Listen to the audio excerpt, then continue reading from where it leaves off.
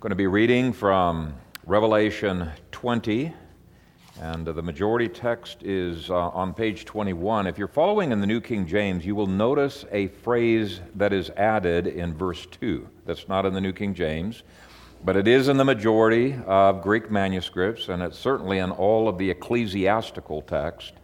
And it is, I think, really important for the interpretation of this, and it adds great dimension to what we've just been singing of why it is we can rejoice through even the trials that we are in. Hear God's word. And I saw an angel coming down from heaven, having the key of the abyss and a huge chain on his hand. And he seized the dragon, the ancient serpent, who is a slanderer, even Satan, who deceives the whole inhabited earth, and bound him for 1,000 years. He threw him into the abyss and locked and sealed it over him so that he should not deceive the nations any more until the 1,000 years were finished. And after these years, he must be loosed for a short time. Amen. Father, we thank you for your word, and we pray that as we dig into it, that your encouragement would be our encouragement, that we would see life as you see it, that you would enable me to faithfully communicate this scripture to this your people, and that they would be built up in the most holy faith. We pray this in Jesus' name. Amen. Well, Revelation is a fun chapter, but it also has the potential for being a very confusing chapter, and I hope that I don't make it any more confusing than it needs to be. Really, this would be a pretty easy and straightforward 20-minute sermon if it was not for so much bad stuff being written on this. And you might think, well, why not just preach that and forget about all of the error? Well, part of the reason we can't ignore these controversies is they are so deeply embedded in modern 21st century evangelical culture that you will see us talking in some of these terms ordinarily, and I really do need to deal with these things. How you interpret the first three verses is critical to how you understand chapters 20 through 22. So we're going to be digging a little bit deeper today. I should also mention this is the first chapter that in absolute terms almost has to divide between three schools of eschatology known as amillennialism, premillennialism, and postmillennialism, at least on the 1,000 years and the nature and timing of the binding of Satan. And let me define those three terms. The awe in amillennialism means no millennium. No golden age on earth. In fact, most amillennialists don't even see the 1,000 years as having anything to do with earth. It has to do with those who have gone to heaven, and the 1,000 years, the kingdom of heaven. The in premillennialism means that Jesus Christ is coming back before a future 1,000 years. So pre-1,000, premillennium. Millennium simply means 1,000 years, okay? So pre-1,000. The post in postmillennialism means that Jesus Christ is coming back after the world is Christianized. In other words, after the 1,000 years, so post-1,000, post-millennial. Okay, so those are the three main divisions, and I wish it was as easy as that, but the reality is there are a whole bunch of subdivisions of those three schools, so much so that it is bewildering to look at all of this variety. And I want to emphasize that very intelligent and very godly men and women have held to all of these different viewpoints, and I don't pretend to say the last word on this subject today. Now, I think I've nailed it, otherwise I wouldn't be preaching it this morning. But I do want to be humble and recognize these are chapters that the Worldwide Church of God is still seeking to wrestle through. But having said that, I do believe that my approach to Revelation has significantly simplified our understanding of Revelation thus far. And by the time we get all the way through chapters 20 through 21, you're going to think, wow, our approach to this book is way, way simpler than any of the other approaches to these chapters. It solves conundrums in the previous chapters that other approaches have been mystified by. And at least for me, the same is true of this chapter. This chapter actually is quite easy for me. Very, very straightforward. It doesn't have the moving forward and then backwards, back and forth that is so confusing in other systems. Let me explain 5 of the rules that I have followed as I studied this chapter in the past 30 years. My first rule is to not keep my mind from being able to be corrected by simply defending my system. My goal is to understand what the text says and not to try to fit the text into a predefined system, whether that is premillennialism, amillennialism, or postmillennialism.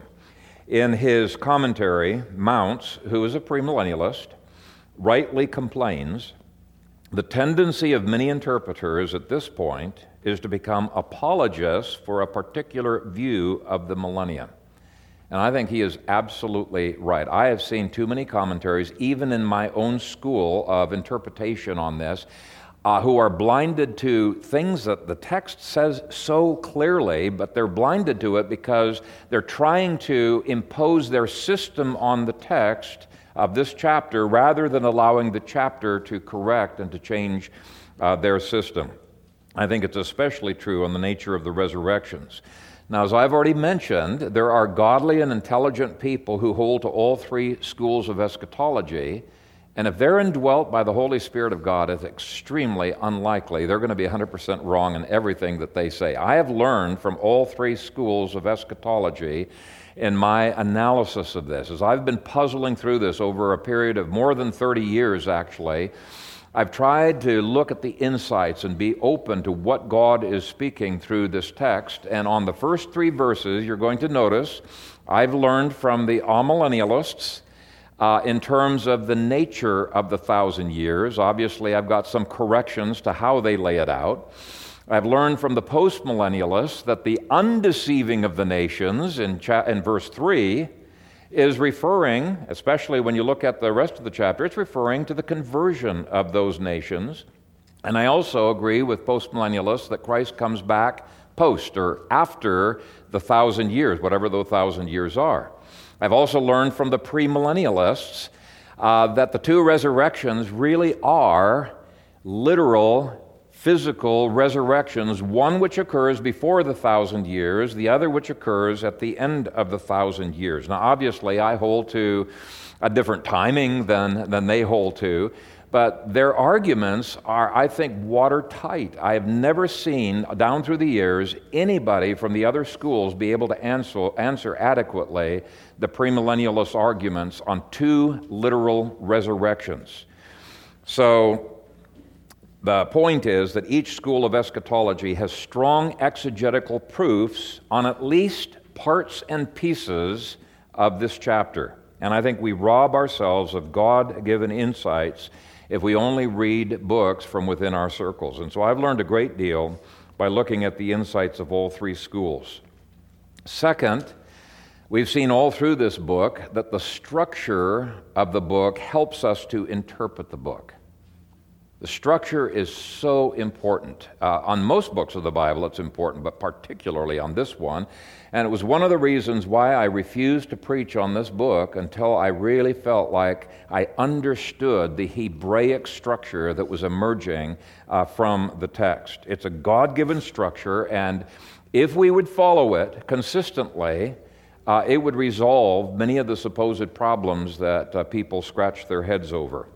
So just as we have seen that the inspired structure of this book has resolved debates earlier in the book, that structure has automatically forced me to certain conclusions, no matter how uncomfortable those conclusions initially might have seemed to be. And I'll just give you an example of how structure has driven my exegesis in this passage. Some of you already know that in the past, I hadn't made my mind up. I was open to 2 different possible ideas on this binding of Satan. I was open to the amillennial idea that the binding was metaphorical and started in AD 30, and I was open to the idea of many post-mills and pre-mills that, no, there was a literal binding, or at least the binding was in some way future to us, that it hasn't even happened yet. So I was open to both of those things, but the structure, as I've managed to look at how the structure impacts, I began to realize I cannot adopt either one of those views. In the past, I think my interpretation was blinded by having a binary view. It's either this or it's this. Which one makes sense? Well, neither one of them makes sense. There's a third option that once you adopt it, completely evaporates the tension. Let me explain what I'm talking about. Everybody agrees that we are in the last section of the book of Revelation, but the divine structure shows that this section does not start in chapter 20. That's the key thing. It does not start in chapter 20. If you look at the handout that looks like this, it's got a picture of the seven-headed monster coming out of the fire, and it's got a statue that's toppling. You will see on this structure that the book is divided up into 7 major sections, and each of those has 7 subdivisions in it. And each of those major sections has an introduction, which is the blue text. So each of those 7 sections begins with some blue text. So if you look way down at the bottom left, right next to the big B at the bottom, the red B, you will see some blue text at the bottom that is the introduction to our section. And you will see that that introduction starts in chapter 19, verse 11. And if it didn't, we wouldn't have any introduction to this section of the book, and the book would lose its symmetry. Every one of the 7 sections of the book has an introduction, and the introduction to this section goes from chapter 19, verse 11 to chapter 19, verse 21. Well, if you buy into that, automatically it indicates that the events of the first 3 verses of chapter 20 have to start after the events of chapter 19. They have to start after the events of chapter 19. Now, most post-mills and awe-mills miss that. In other words, the 1,000 years does not begin at 8030, and it does not begin thousands of years in our future.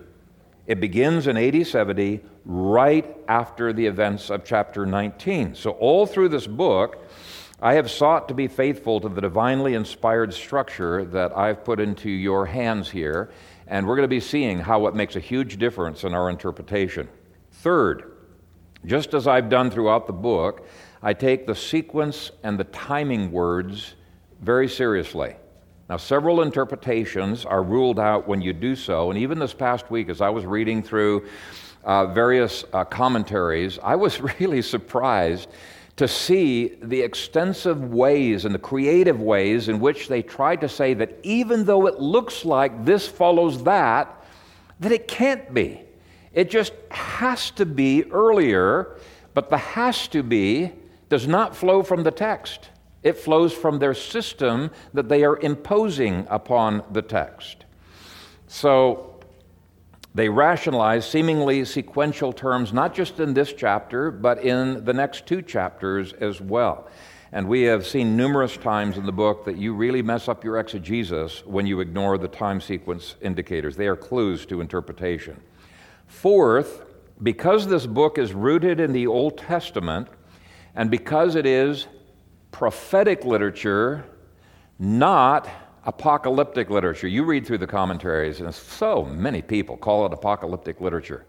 Apocalyptic literature was pagan literature. It was unbelieving Jewish literature and other sources, Gnostic literature. It had nothing to do with the Bible. This is prophetic literature, following the rules of prophecy, has nothing whatsoever to do with apocalyptic literature. Well, that means that we should not be going to pagan sources to try to understand this. Beale's commentary, as helpful as it is in many different ways, is too enamored with the apocalyptic literature and is constantly going to these unbelieving sources. In fact, sometimes in this book he says John got his ideas exclusively from these apocalyptic literature places. And I say, no, absolutely not. This is a book that is absolutely immersed in the Old Testament, and you don't have to go outside the Bible in order to be able to interpret the Bible. So when you're going outside, you've finished your exegesis and you say, okay, now we can go outside for illustrative purposes to see, okay, yes, this is the way it was fulfilled in history. But you don't use the outside to interpret. And even in terms of looking at words, we should not be imposing what we think of as common sense interpretations of words. Our common sense is 21st century Western thinking, and many times people use that and they're misunderstanding how John, as a Hebrew prophet, would have been using those words. And then finally, I've got one more handout here that we won't get into actually today, but I do want you to at least have it for the remainder of these chapters here. Your view of last days, this age, and the age to come, which are the major demarcations of history, impact your interpretation of this chapter and the next two chapters. Too often people will use a system approach to define those things rather than an exegetical approach. So when you, at your leisure in the future, when you start looking at that, you're going to see a number of scriptures. Actually, it's 1 through 14 of those scriptures there that are in red. They absolutely demolish every other interpretation except for the interpretation that says the last days began before the birth of Jesus. In fact, centuries before the birth of Jesus, and terminated in AD 70. Okay, there's a number of views of these terms, this age, the age to come, last days, and all of that mess up on these verses. So if you're exegetically based, all of a sudden things begin to be simplified in these last chapters. Now I'll stop there because I don't want to overwhelm you with too much information on these debates, but let's start diving into the text and see where it takes us. First words are, "and I saw." Now, depending on what versions you have in your hand, quite a few versions say, "then I saw." So why the difference?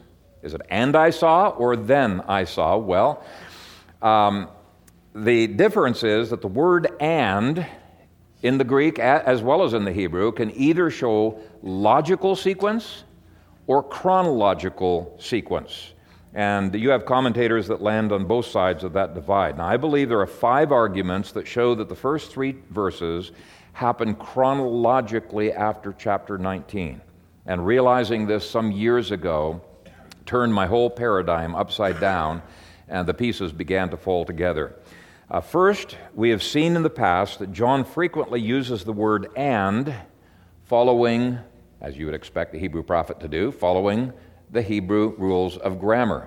And people say, but this is a Greek book. Why would he follow the Hebrew rules of grammar? Well, almost any commentary you look at agrees that the grammar does follow Hebraic structure, does not follow the normal rules of Greek syntax. So you'll have grammars that are just for this book, because this is the one book that follows the Hebrew covenant lawsuit structure. So it's very normal to think of it this way. Anyway, one of those Hebraic rules of grammar is known as the wow consecutive, where the "and" shows historical sequence. And John has already used that word "and" in exactly that way 15 times in the previous chapter. Okay, so it's not something new that we're coming up with. Actually, in the previous chapters before that, he's used it over and over again, so that premillennialist Walvoord points out, and correctly points out, quote, "There is thus no linguistic or grammatical suggestion that these events are anything other than events following chapter 19 and occurring in sequence." This is the one place where I stand solidly with the premillennialists and over against most amillennialists and most postmillennialists. He is absolutely right on the grammar. Now, people resist it because they think that's going to lead to premillennialism. It doesn't. I should mention that Walvoord doesn't realize it. This very fact completely overthrows premillennialism. Okay, so there's nothing to worry about here, but at least he gets the grammatical sequence correct. Second, I've already mentioned that the structure of the book itself connects chapter 20 with the last portion of chapter 19. I think it absolutely necessitates that we translate it the way the New King James does, with a "then" rather than an "and." An "and" could go either way. A "then" goes chronologically. So here's the point. In terms of the structure, it would be very odd to have an introduction that ends in AD 70 and then to go back and deal with AD 30, totally different subject, or go thousands of years into the future, that would be to completely disconnect the introduction from this section. Does that make sense? Third, the introduction deals with the beast and the false prophet who killed God's people, and verse 4 of our chapter picks up on exactly those themes as if they had just happened. At least thematically, he's connecting the two. Everybody agrees with that. But you read the text and it seems like, no, chronologically he is connecting the two as well. Fourth, commentators point out that there is a causal connection that is at least implied in these verses. In chapter 19, Christ deals with the beast and false prophet when he comes in judgment. And chapter 20 shows Jesus dealing with the cause of all that trouble. The cause is Satan himself. They're all wrapped up together. And then lastly, Mounce, who is also a premillennialist that I have learned from, points out that with the strong impression of sequence in these chapters, quote, the interpretation that discovers recapitulation for the segment chapter 20, verses 1 through 6, must at least bear the burden of proof. Now, recapitulation means going backwards and starting all over again. So he says it's the recapitulationists who have the burden of truth when all of these evidences seem to indicate there is a sequence going forward. And I think that is correct. Now, I've looked at their attempts to prove that there's recapitulation. They are not very convincing proofs at all. So with that being said, we can rule out a multitude of interpretations with one fell swoop. Most all mills place chapter 19 at the very end of history, and then they have chapter 20 going back to AD 30. Okay, that doesn't work with sequence or with structure. Most pre-mills, they're good with the sequence. Why? Because they place both chapter 19 and 20 way off into our future, but the problem with that is as they're going through sequence, they realize, wait a minute, at the end of chapter 20, we're coming to the very, very end of history, and they feel on their interpretation that chapter 21 has to begin the millennium, so they're recapitulating 1,000 years back, even though chapter 21 begins with exactly the same sequence indicator that this chapter does. So they're not being consistent there. My view sees the main theme of verses 1 through 3, the binding of Satan, as occurring immediately after chapter 19. The first resurrection in verse 4 follows immediately after that, still in AD 70. Very simple, straightforward interpretation of sequence all through these chapters. Now, verse 1 goes on to say, and I saw an angel. Now, commentators point out this angel was without any description, and I believe deliberately so. If the angel had been described as a glorious, a great, mighty being, we might assume that he was up to the fight. He was one who overcame Satan because of his own power. But the fact of the matter is, even Michael the archangel, who was the mightiest, most powerful of God's elect angels, was no match for Satan. And we learn that from Jude 9, where it says that Michael dared not bring a railing accusation against Satan, but said, "The Lord rebuke you." He dared not take Satan on alone, so he appeals to heaven. So what is a nondescript angel, much lesser than Michael the archangel? What's he doing on this scene? He is showcasing the fact that when we have heaven on our side, even a no-name angel can dispose of Satan. Okay? That's encouraging to Christians who fear demons. And that's why verse 1 goes on to say, and I saw an angel coming down from heaven. When backed up from heaven, our lack of power or an angel's lack of power is irrelevant. And as Leon Morris words it, the final unimportance of Satan is perhaps indicated in the fact that it's not the Father who deals with him, nor the Christ, but only an unnamed angel. And what had heaven granted this angel? Well, first, he had a key to the abyss. And so this implies that he's got the ability to open and close the abyss. Apparently, there was no one inside of the abyss who had a key to be able to get out. This has to be opened from the outside, and it has to be with heaven's permission. Now, in chapter 9, we've got, I believe, exactly the same angel given a key, and in AD 66, he unlocks the abyss, and billions of angels came out of the abyss and begin to afflict the world. So now begins the process of confining some of those same demons back inside the abyss. And by the way, Satan, he knew in AD 66 that he had only a short time remaining before he would be bound. You can read that in Revelation 12, verse 12, where he says he was so angry and he's doing everything that he can because he has only a short time remaining. Well, so too, other demons know that they can be bound in the abyss by Christians, and they too have a timetable. For example, Luke 8 says that the legions of demons begged Jesus that he would not command them to go into the abyss. And in the parallel passage in Matthew 8:29, it says that they were worried that Jesus would send them to torment them before their time. So they knew they too have a timetable in which they can work on the earth, and after that timetable is done, they're going to be bound. In Luke 10:19, Jesus gave the church the authority to trample on serpents and scorpions, so those are names of certain types of demons, and over all the power of the enemy. And the church today, I believe, should be actively binding more and more demons into the abyss. This angel starts the process that ongoing spiritual warfare will continue. Now let me just give you a tiny hint of how this process is going to happen. Zechariah 13 through 14 is an absolutely amazing passage that talks about all of the things that we've just finished talking about in Revelation, in the previous chapters. He talks about the great tribulation against Christians. He talks about the war against Jerusalem.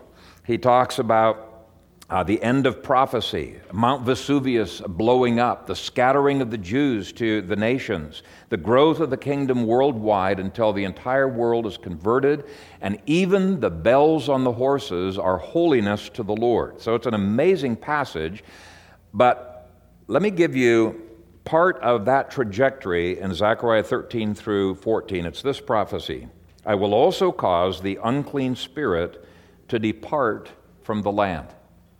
Okay, this is the trajectory of history. Eventually there will be a long period of time which no demons will be found anywhere in the world. Well, the binding of the demon beast, that was in chapter 19, right? Binding of the demon beast, the demon false prophet, and now Satan, the prince of all demons, begins the process of the binding of Satan's kingdom. Now, with trillions and trillions of demons on the earth, this may take a long time to accomplish. But when the three most evil and most powerful of the demons have been bound so easily by this nondescript angel, it gives us confidence that we too can bind the rest of the demons with heaven's help and in heaven's timetable. Now the text goes on, having the key of the abyss and a huge chain in his hand. Was this a literal chain or a metaphorical chain? Well, it depends on what you mean by literal. I don't think it was a metal chain. Metal doesn't seem to be able to contain and hold the demons. They can walk, angels can walk right through prison doors too, right? So people say, okay, then it must be metaphorical. I say, no, that's a false dilemma. I believe that angels have literal swords, and just because they're made of different material than our swords does not mean they're literal. Well, in the same way, I think this is a literal key and a literal chain that is necessary for the binding of Satan in some way. We don't know what it's made of, but they are tools of imprisonment. And people say, but the Revelation's full of symbols. Yes, it is. This is a symbol of the beginning of the downfall of Satan's kingdom, but the symbols are also literal events. Now, verses 2 through 3 go on to say, and he seized the dragon, the ancient serpent, who was a slanderer, even Satan, who deceives the whole inhabited earth, and bound him for 1,000 years. He threw him into the abyss and locked and sealed it over him. Now, all four titles of Satan were given earlier in the book, and all four descriptions are full of Old Testament meaning. First one, he's likened to a deadly dragon. Well, you read in Zechariah 14, verse 1, and you see that this deadly dragon is going to have his time on earth ended when? In AD 70. And we've looked at that before. I'll look at it again later this morning. He's called the ancient serpent, and he's called ancient because he is ancient. He goes way back. Genesis 3, the serpent is tempting Eve, right? in the Garden of Eden. And he promised way back then that his head would be crushed. Well, Christ legally crushed his head on the cross, but there's more that's left, because the book of Romans tells the Christians there that the God of peace will crush Satan under your head, not in the past, but shortly. And so Satan was crushed, pierced, and sent to hell in AD 70. Satan is called a slanderer because just as he slandered Job to God in Job 1 through 2, he'd been involved in the work of slander ever since. Now, there was a limitation of that in AD 66. He's cast out of heaven, so no longer can he go into heaven to slander us, as he did in Job, but he was on the earth slandering until AD 70. And he's called Satan, which means adversary. He was a fierce adversary. Now, here's the point. Here's the point of all of those titles. If the worst of the worst of the worst of all enemies, as described in those 4 titles, was bound so easily by this nondescript angel, it gives us hope in our duty to bind other demons. There is nothing, absolutely nothing, that can stand against God's kingdom. It is all a matter of timing. But his binding is next described in verse 3. And he threw him into the abyss and locked and sealed it over him.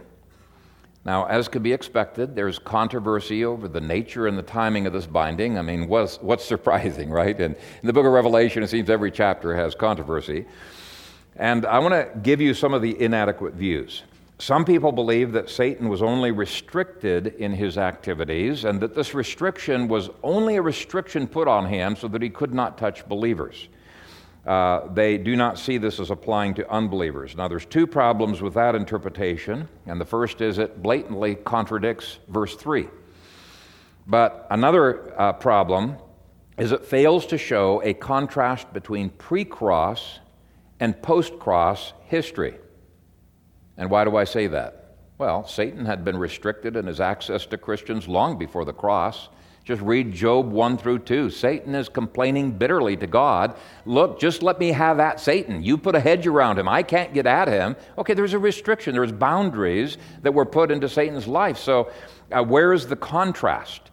There is much more of a restriction that's happening in AD 70, and we need to see what that is. A second inadequate theory invented by amillennialists is that Satan was bound in AD 30 only in the sense that Gentiles can no longer be kept from believing. They translate verse 3 a little bit differently.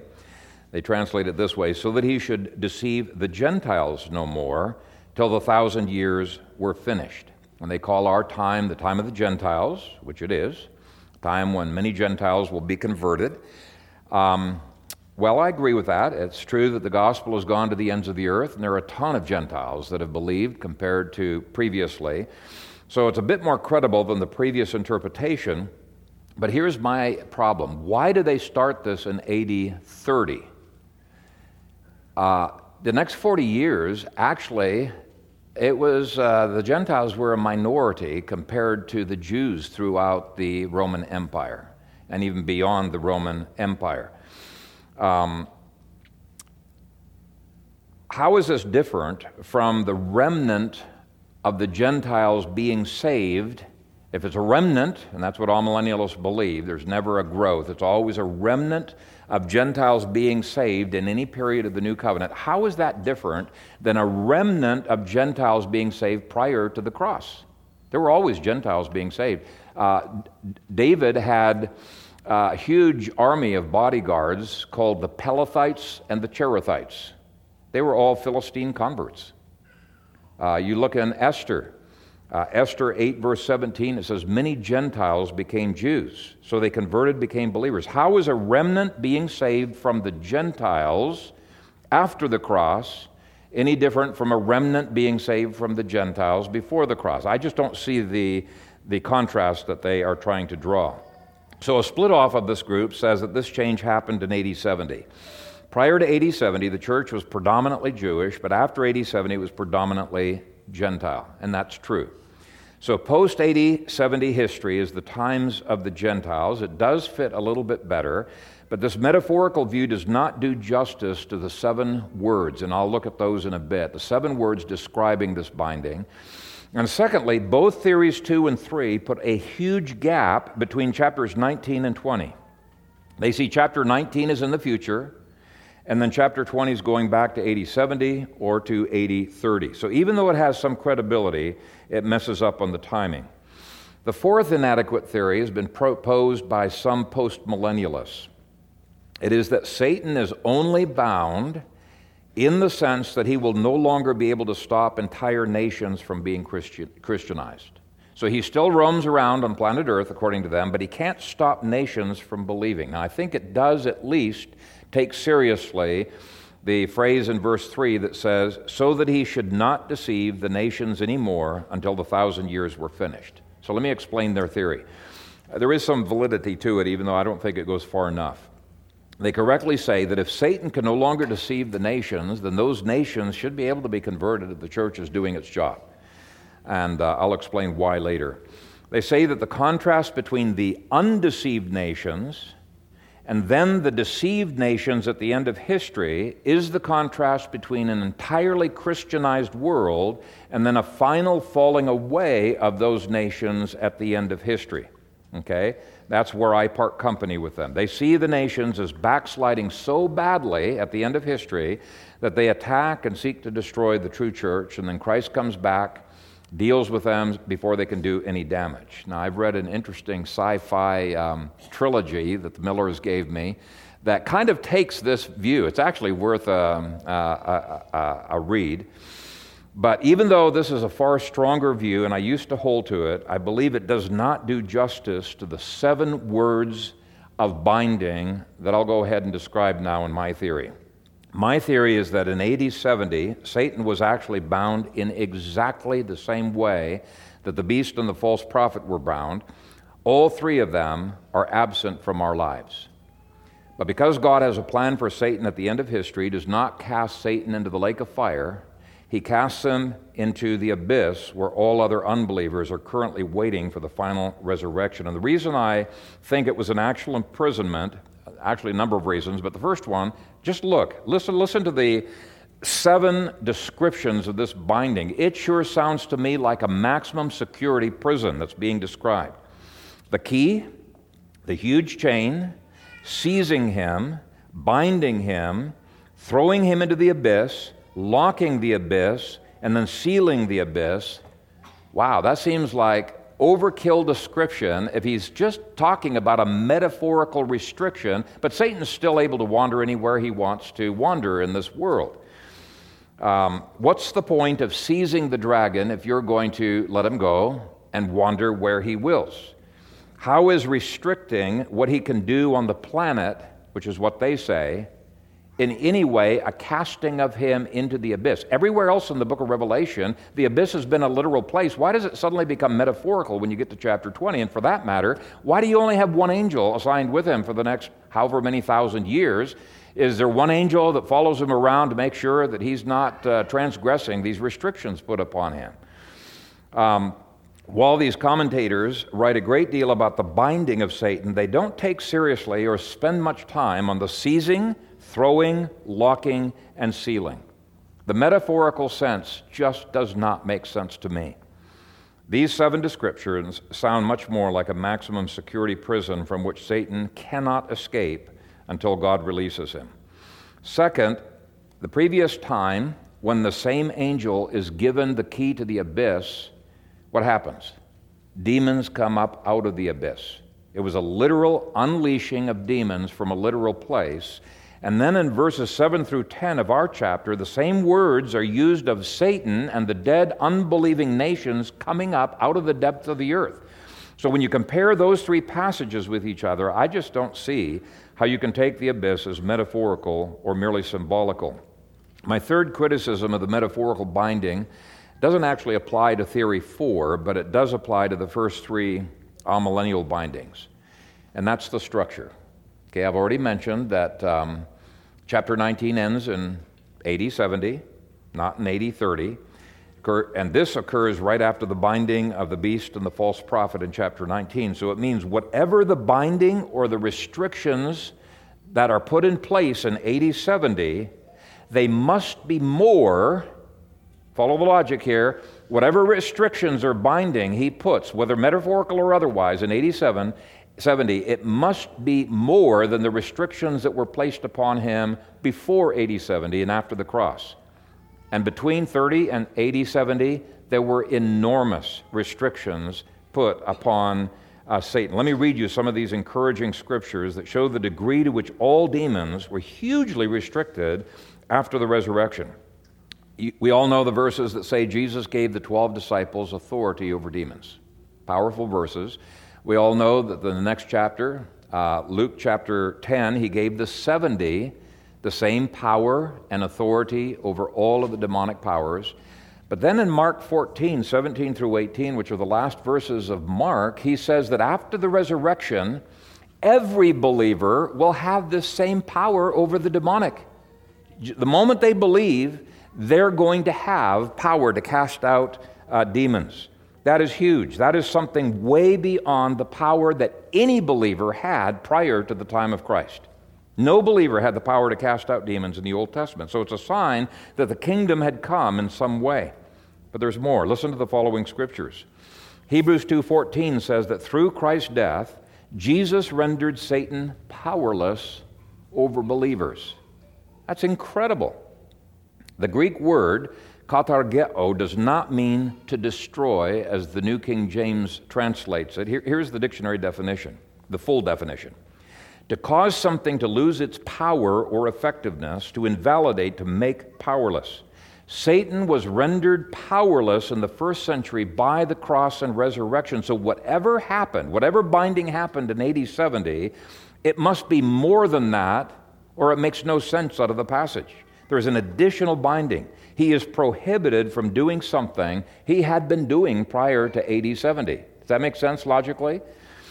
How can you have a greater metaphorical binding than to be rendered powerless? Now, perhaps theory 4 can account for that, but in light of the way the Great Commission is worded, I doubt it.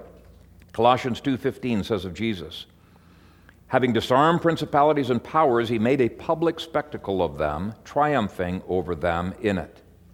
What an incredible comfort to first century Christians. Yes, they were in a battle, but Jesus disarmed the demonic enemies. Colossians 1:13 says, he has delivered us from the power of darkness and conveyed us into the kingdom of the Son of his love. So every believer has been delivered from the power of darkness, and that was before AD 70. There's something more going on in our chapter. 1 John 4:4 assures believers, you are of God, little children, and have overcome them, because he who is in you is greater than he who is in the world. So they're overcoming demons before AD 70. Revelation 12:9 says that Satan was cast out of heaven in AD 66, so that's a major restriction put on his life before AD 70. He can no longer go into the heavenlies. And then verse 11 says that the saints overcame him by the blood of the Lamb and the word of their testimony.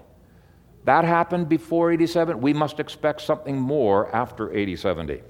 1 John 3:8 says that Jesus was destroying the works of the devil ever since the cross. James 4:7 guaranteed Christians that when they resisted Satan, Satan must flee from them.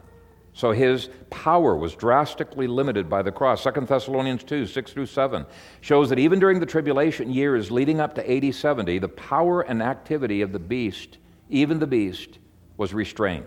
And the word katecho means to keep within limits, to restrain. In fact, that's almost exactly what people claim the binding of our passage, which is a different word, means. No, that's not what it means. Katecho means within limits or restraint. So whatever restraint is put upon Satan after AD 70 must be greater than all of those things. And let me tell you something, as powerless as the amillennial idea of restraint is, and you talk to most of them, things are getting worse and worse. Satan's winning. We're losing. It doesn't sound like restraint to me, and I fail to see how their interpretation does justice to the passage. But if Satan was literally bound and imprisoned in the abyss in AD 70, then it is the time to plunder his kingdom and to bind the rest of his agents. It makes even more sense of theory 4 if there's a literal and not merely a metaphorical binding. Jesus said about Satan, no one can enter a strong man's house and plunder his goods unless he first binds the strong man, and then he will plunder his house. Well, Christ's life and death provided the legal basis for doing that. That's why Jesus said this, now is the judgment of this world. Now the ruler of this world will be cast out, and I, if I am lifted up from the earth, will draw all peoples to myself. Now that's a verse that all millennialists will appeal to. That happened in AD 30. And I said, yes, it did happen in AD 30, but was Satan still in the world? He's talking about being cast out of the world. The legal basis for Satan being cast out of the world happened at the cross. In fact, everything, the legal basis for everything that's going to happen in the next several thousand years happened at the cross. When he said it is finished, Satan was finished. The judgment of this world was guaranteed. But there was a literal binding in AD 70 that was prophesied to take place in AD 70. Until that time, Satan was going about as a roaring lion, seeking whom he may devour. Now let me deal with the prophecy in Isaiah 27. Beale points out that whatever chapter 19 is talking about, it is tightly connected to Revelation 20's binding by Isaiah 24 and Isaiah 27.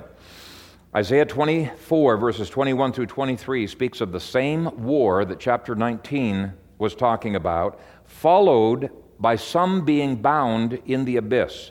But if you turn to Isaiah 26 and 27, I want to remind you of a passage that we went through before. And we're going to begin in Isaiah 26 just to get the context. Now we saw that Hebrews 10 quotes Isaiah 26 verse 20 as being Jesus speaking to the remnant church in the first century. So we got an inspired interpretation. So if verse 20 is Christ's voice speaking, then verse 19 is also Christ's voice speaking. Look at verse 19. Your dead shall live, together with my dead body they shall arise. Awake and sing, you who dwell in dust, for your dew is like the dew of herbs, and the earth shall cast out the dead. That is a reference to the resurrection of Jesus and a tiny first fruits of the first resurrection. Then verses 20 through 21 is Jesus calling his people to flee from Jerusalem until the war is over. They did exactly that. They fled to Pella. They were protected there through the duration. Then chapter 27 verse 1 speaks of the binding of Satan in AD 70. At the end of that period it says, in that day the Lord with his severe sword, great and strong, will punish Leviathan, the fleeing serpent, Leviathan, that twisted serpent, and he will slay the reptile that is in the sea. So this is the end of Satan's activities on earth. Now, as other passages in Daniel and Isaiah and Ezekiel point out, it's not the end of other demons, but it is the time when the strong man is bound. Now, let's go back to Revelation 20, and let's look at the 1,000 years of Revelation 20. If the binding happened in AD 70, which I believe the text absolutely demands, and there are other texts like Daniel that absolutely demand it as well, here's the question. Was Satan unleashed in 1070 or 1,000 years later? You know, is it a literal 1,000 years? And you obviously by now know that my answer is absolutely not. And let's look at the interpretive options. Full preterists are forced to take the 1,000 years as a reference to the 40 years between AD 30 and AD 70. They have no choice but to do that. But there are several problems with that view, and the first problem is that this would mean Satan was bound between AD 30 and AD 70, something that is denied over and over again in the New Testament. Contradicted. Let me give you a few of the examples. Acts 5:3 says that Satan filled Ananias' heart to lie to the Holy Spirit. Obviously, Satan is around. Acts 26:18 gives Paul's commission as turning people from the power of Satan to God. So he still has power, even though it's limited. Romans 16:20 tells the Roman Christians that the God of peace will crush Satan under your feet shortly. Hadn't happened yet. Okay? Not in AD 55. Would happen shortly. Church discipline in 1 Corinthians 5:5 involved delivering a person over to Satan for the destruction of his flesh so that his spirit may be saved in the day of the Lord Jesus. 1 Corinthians 7:5 tells the Corinthians that Satan was still able to tempt them. 2 Corinthians 2:11 says that Satan could take advantage of them. Chapter 11 verse 14 says Satan transforms himself into an angel of light. He even comes into churches. 2 Corinthians 12:7 says that a messenger of Satan came to buffet Paul. How could he do that if he's bound? Even Paul gets buffeted by Satan? Yes, that's what it says. 1 Thessalonians 2:18 says that Satan hindered Paul's team 1 Peter 5:8, written in AD 65, says, "Be sober, be vigilant, because your adversary the devil walks about like a roaring lion, seeking whom he may devour." Now they may respond that he's only bound in respect to deceiving the nations. Now we've already dealt with that and shown that it's really not an adequate explanation, but let's deal with that argument again and just apply it to full preterism. Were the nations of the Roman empires still deceived in AD 30 to 70? I think we'd have to say, yes, absolutely they were. The majority text of verse 2 says that the whole inhabited earth, that's a reference to the Empire of Rome, the whole inhabited earth was deceived. And 1 John 5:19 affirms the same thing. It says, the whole world lies, present tense, under the sway of the wicked one. That does not sound at all to me like Satan's been hindered from deceiving the nations. Now, some have responded that Satan was bound in respect to believers, cannot touch believers. And I've already pointed out, there's no contrast there. That does not make sense. Even for Job, he was restrained. There's something additional going on. But there's an even more devastating problem with full preterism in chapter 20. Duncan McKenzie, who is mostly preterist on this book, can't go full preterist for the following reason. He says full preterists attempt to separate the millennium, which they see as beginning around AD 30 to shortly before AD 70, from the saints' full possession of the kingdom, which they have to admit started at AD 70. Compare Daniel 7:21 through 22. They have to separate the two, because if a full preterist acknowledges an AD 70 beginning to the millennium, he's violating the basic premise of their paradigm of all prophecy being fulfilled by AD 70. For example, look at Revelation 20, 7 through 10. And there are other problems, including the inability to reconcile with 1 Corinthians 15. Now, at the other end of the spectrum is a view held to by some premillennialists, believe it or not, and some postmillennialists. A very odd view, but it claims to be following Daniel and making a day for a year kind of a substitution. So since there's 365 days in a year, that would represent 365 years times 1,000 makes 365,000 years from Christ's first coming to his second coming. They try to buttress that by first appealing to 2 Peter 3:8, which explains why the second coming is being delayed. And it is being delayed. They say, "But beloved, do not forget this one thing, that with the Lord, one day is as 1,000 years." So 1,000 years is made up of 1,365 years, right? So that's 365,000 years. And then they further buttress it by quoting from some early Jewish rabbis that weren't even interpreting Revelation, and they just say, these rabbis taught that the Messiah's kingdom would be 365,000 years long, 1,000 years for each day of the year. So they claim their exegesis is consistent with the earliest interpretations. Now, all I can say about that is I'm extremely skeptical, because it does not at all seem to flow from Old Testament symbology to me. Maybe they're right, and I don't know how to disprove it, but it does not seem that that's likely. But most premillennialists and many historic postmillennialists insist this has to refer to a future period of bliss that lasts exactly 1,000 years. Now, I was inclined to this view, even when I was a postmillennialist, because I tend to look at everything in this book rather literally. You've seen that be the case. But there were two things that changed my view, and I've already mentioned the first thing that changed my view is the structure of this book absolutely forced the 1,000 years to begin in AD 70, no matter what problems that raises. The second was the realization that the Old Testament never once used the number 1,000 in connection with the kingdom in a literal way. Not once. And I'll get to that in a bit. But I'm sympathetic to that view. John MacArthur seeks to prove that this is literal in this way. He says the length of the period for which Satan will be bound is defined as 1,000 years, the first of 6 precise and important references to the duration of the millennium, and he discusses why John would not have repeated this 6 times if he did not intend you to take this as a literal reference to time. Well, the problem with that logic is that Jesus is called the Lamb 28 times. 28 times does not make a symbol into a non-symbol.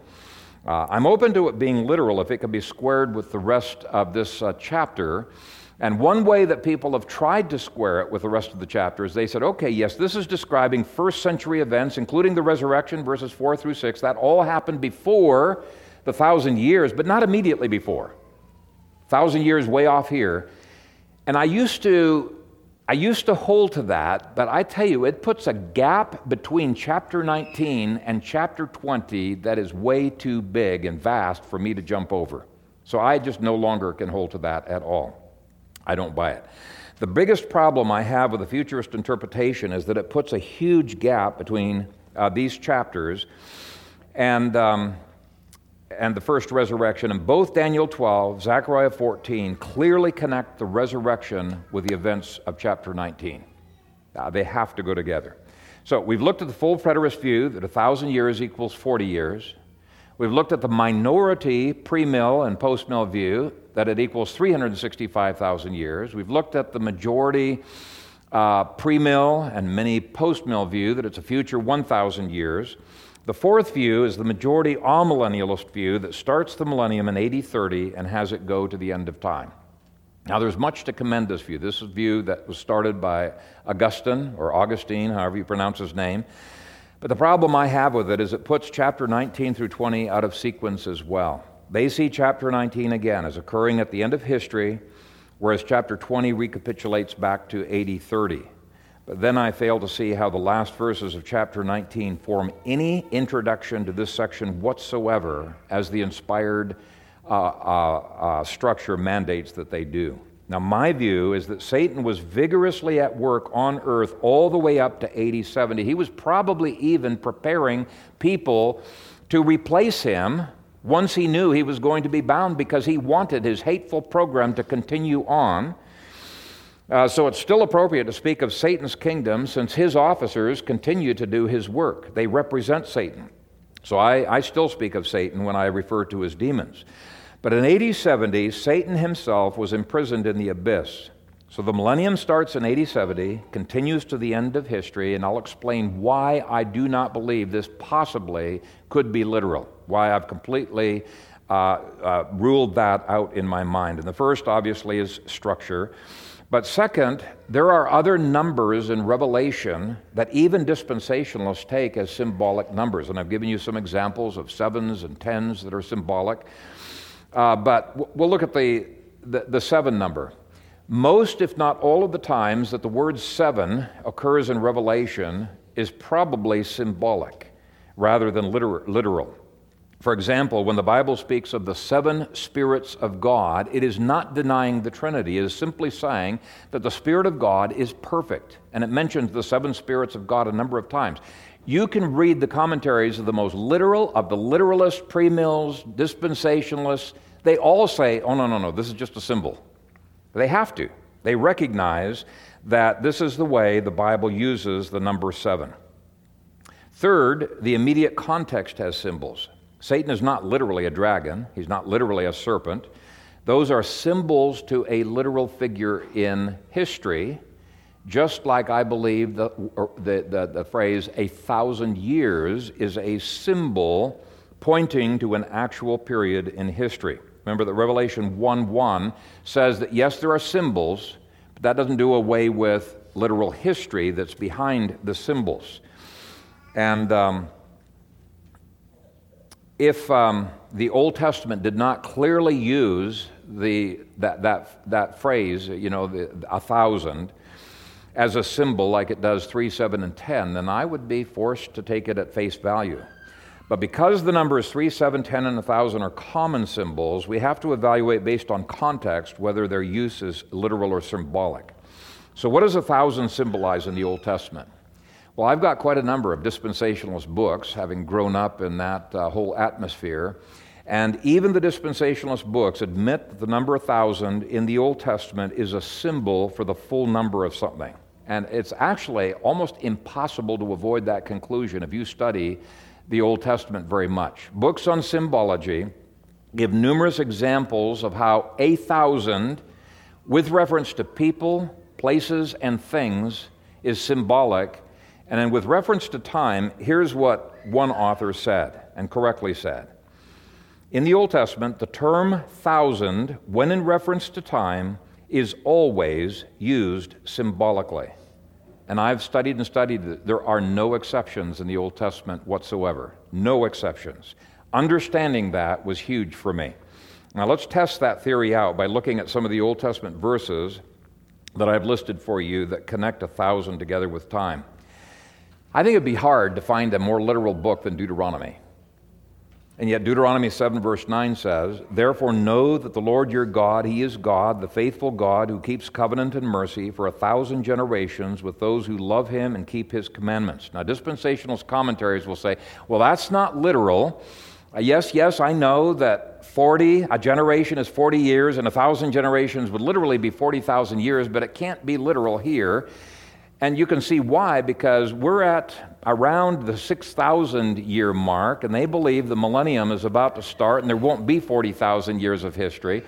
And so they say it can't be literal. Now, I happen to agree with them, but they're not consistent in their application. But in any case, when used in the Old Testament, it's usually a reference to the full number of anything. 1 Chronicles. It's another very literal book. It's a history book after all, right? So you would expect it's going to be using numbers in a very literal way. Well, mostly it does, but not when it comes to the symbolic numbers.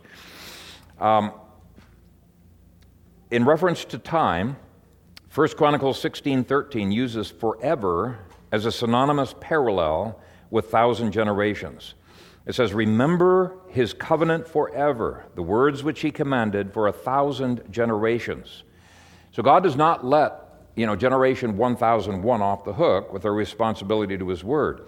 Likewise, Psalm 105 verse 8 says, "He remembers His covenant forever, the word which He commanded for 1,000 generations." Same idea. Now, I checked out every one of my commentaries. Not a single commentary says the Abrahamic covenant ends after 40,000 years.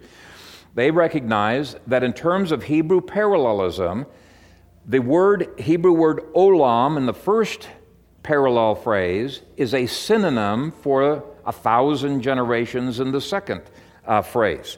Now here's how the dictionary defines olam. Though olam is used more than 300 times to indicate indefinite continuance into the very distant future, the meaning of the word is not confined to the future. There are at least 20 instances where it clearly refers to the past. Such usages generally point to something that seems long ago, but rarely, if ever, refer to a timeless past. In other words, it does not mean forever or eternity in any of the passages that I have just read. It refers to a long, indefinite period of history. So that verse defines 1,000 years in exactly the same way that amills and postmills define it in the book of Revelation. And what I find interesting is premills are very quick to agree. Yeah, in the Old Testament, it's symbolic. They agree. It's a parallel to olam. But when they get to Revelation 20, they insist it must be literal. And I say, why? Why? Revelation is absolutely immersed in Old Testament symbolism. Read their commentaries on Psalm 50, verse 10, and you will see that they all interpret the word 1,000 symbolically. Even the dispensationalists do. God says, "For every beast of the forest is mine, and the cattle on 1,000 hills." Does that mean God only owns 1,000 hills, but the 23,400,242 remaining hills belong to somebody else? No, everybody recognizes it means the full number of hills that are out there. They all agree with that. Now, I'm not going to bore you with more examples, but the point is, whenever common symbolic numbers of the Old Testament come up, we need to ask, is this being used symbolically or literally in this passage? It could go either way. And the intellectually honest premillennial commentators like Mounce agree. He says, nothing in the immediate context favors either interpretation.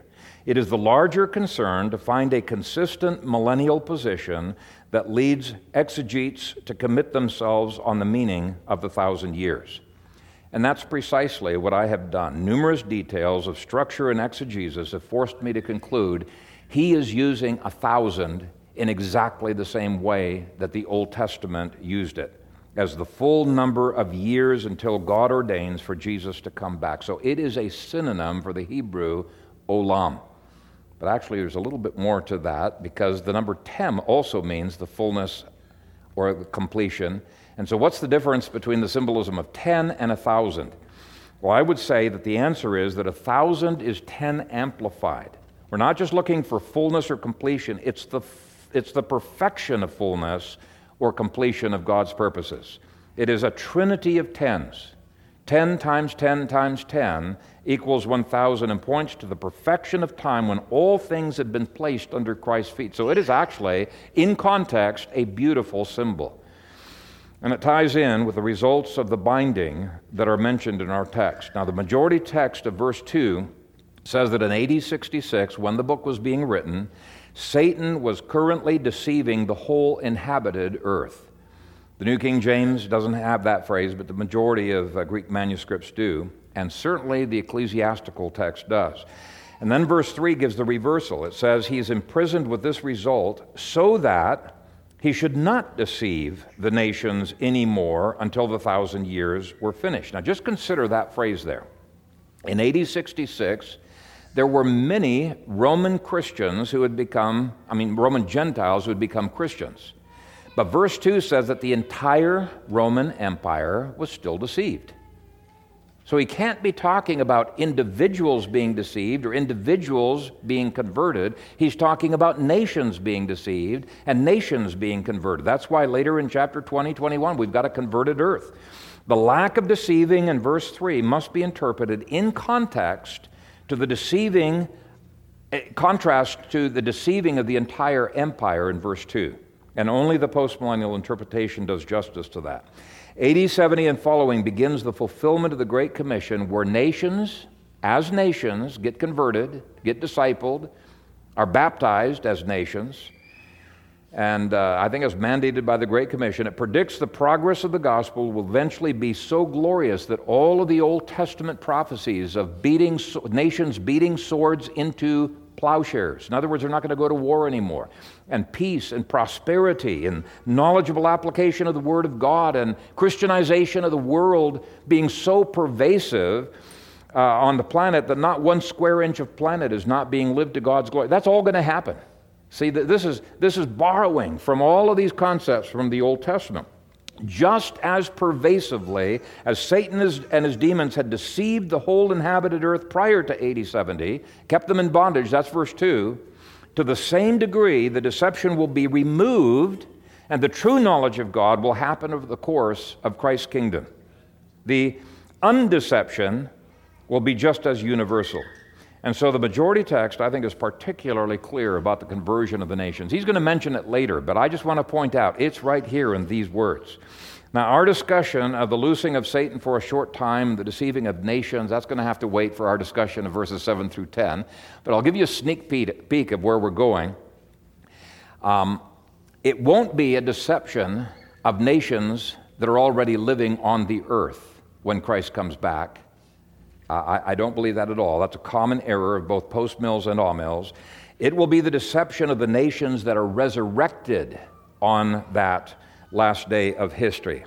On one day, the abyss will be emptied of trillions of demons and of humans that have gone there. And after that resurrection, Satan will seek to deceive the newly elected nations that they have one last chance for freedom. He'll convince them to fight against God and against the church with all of their might. On the last day of history, in their glorified bodies, they're going to be making a mad dash at God's people, but God will then intervene, prevent anything from happening, and judge the sheep and the goats. Okay, now, if all of that is true, what difference does it make? I've already given some hints of differences that it should make in our lives, but let me give you three more practical applications. First, it means that Christ is not coming back for a long time. That should be pretty obvious. The doctrine of the imminence of Christ is a blatantly false doctrine. It has never been the test of orthodoxy. In fact, liberals have used that over and over to club us over the head with.